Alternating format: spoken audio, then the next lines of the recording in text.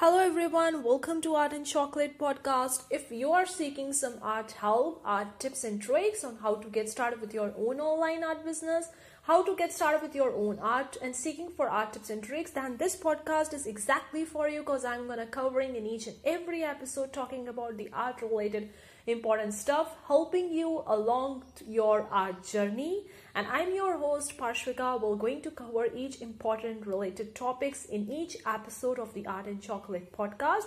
So let's get started with today's episode.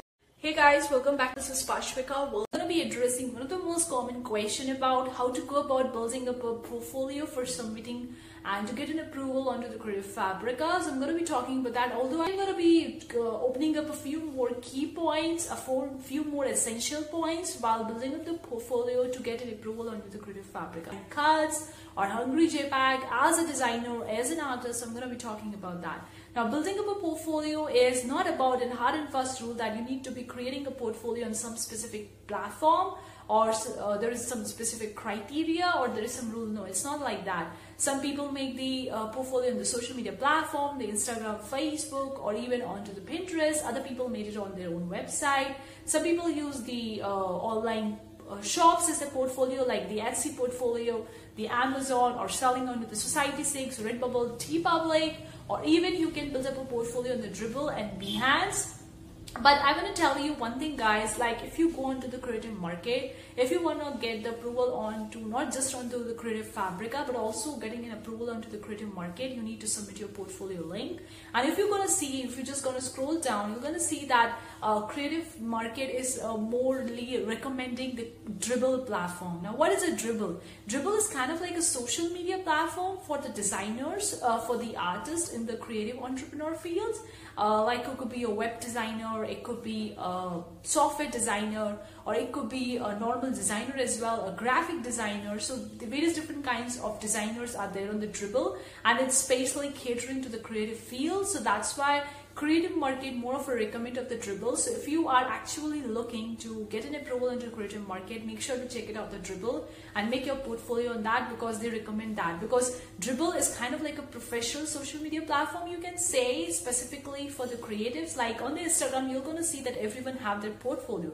Even if you are not an artist or a creative or a designer, you can create a portfolio onto the Instagram. On the Dribbble, it's specifically catering to the designer. It's kind of like a more professional, and it's free to open up your portfolio. You don't need to pay them. Obviously, I think they also have a premium plan, but you can probably go with a free plan in the beginning. It's worth it. And another platform that is more professional for creating a portfolio, especially for the artist and designer, is the Behance. Behance is also another amazing professional kind of a social media platform, especially for the creative designers.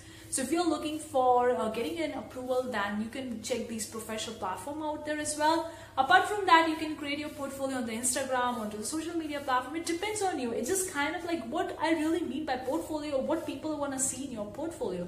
Portfolio, you can call it as an open gallery, or a kind of like a gallery where they can see their work, the designs, your artworks, whatever you're submitting. They can see your work, and they can see that probably this person is selling or making such kind of work, and whether it's compatible to a platform or not. If it's compatible, they're gonna say yes to it.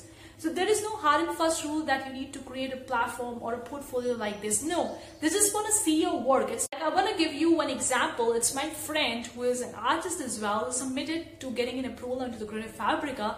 Firstly, he applied with a portfolio link where he was only having 10 to 15 or 20 designs on his portfolio, and he placed that link in the Creative Fabrica approval form, and he got rejected.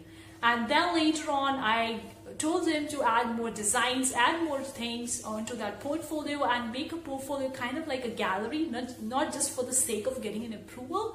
Upload more of your works, at least 50 to 100, so that they can see your work in professional. If you're uploading 50 to 100, they're going to see that this person is really consistent. They are having so many different works, or they have this kind of work on the portfolio, and they're really serious, and they have uploaded 50 to 100 works on this portfolio. So they're going to take you seriously and to get an approval. So after that, he uploaded 100 new works, 100 new artworks on his portfolio, and he get an approval. So that thing you could do, guys, you can start with a portfolio on any single platform out there and upload more of your works to get the approval. One amazing point I want to talk about is also important if you're looking for getting an approval onto the Creative Market on the Creative Fabrica, and if you're having a shop onto the Etsy and you're selling your graphics, your illustrations onto the Etsy, you can use the Etsy shop as a social proof for getting an approval on these platforms, because on the Etsy you can see that how many sales you're getting, how many followers you are, how many favorites you have. So whenever someone will going to land on your Etsy shop, they're going to see that this person is selling so many products and they also getting the good reviews, also getting the sales, also getting the followers and favorites. So it increases your chances to get an approval onto the Creative Market, also the Hungry JPEG and the Creative Fabrica. So these are the few points you can consider to increase your chances to get an approval. And after all, it depends on these platforms only. I am not paid or sponsored to talk about this platform. I'm just talking based on my experience as a designer. As a seller on this platform, I see that it increases your chances of getting an approval when they see that this kind of person is selling or having a portfolio on such website, getting more sales, getting more favorites, more followers, and their work. They have uploaded like 50 to 100 different kinds of artworks or similar kind of artworks. So it increases the more likely the chances of that.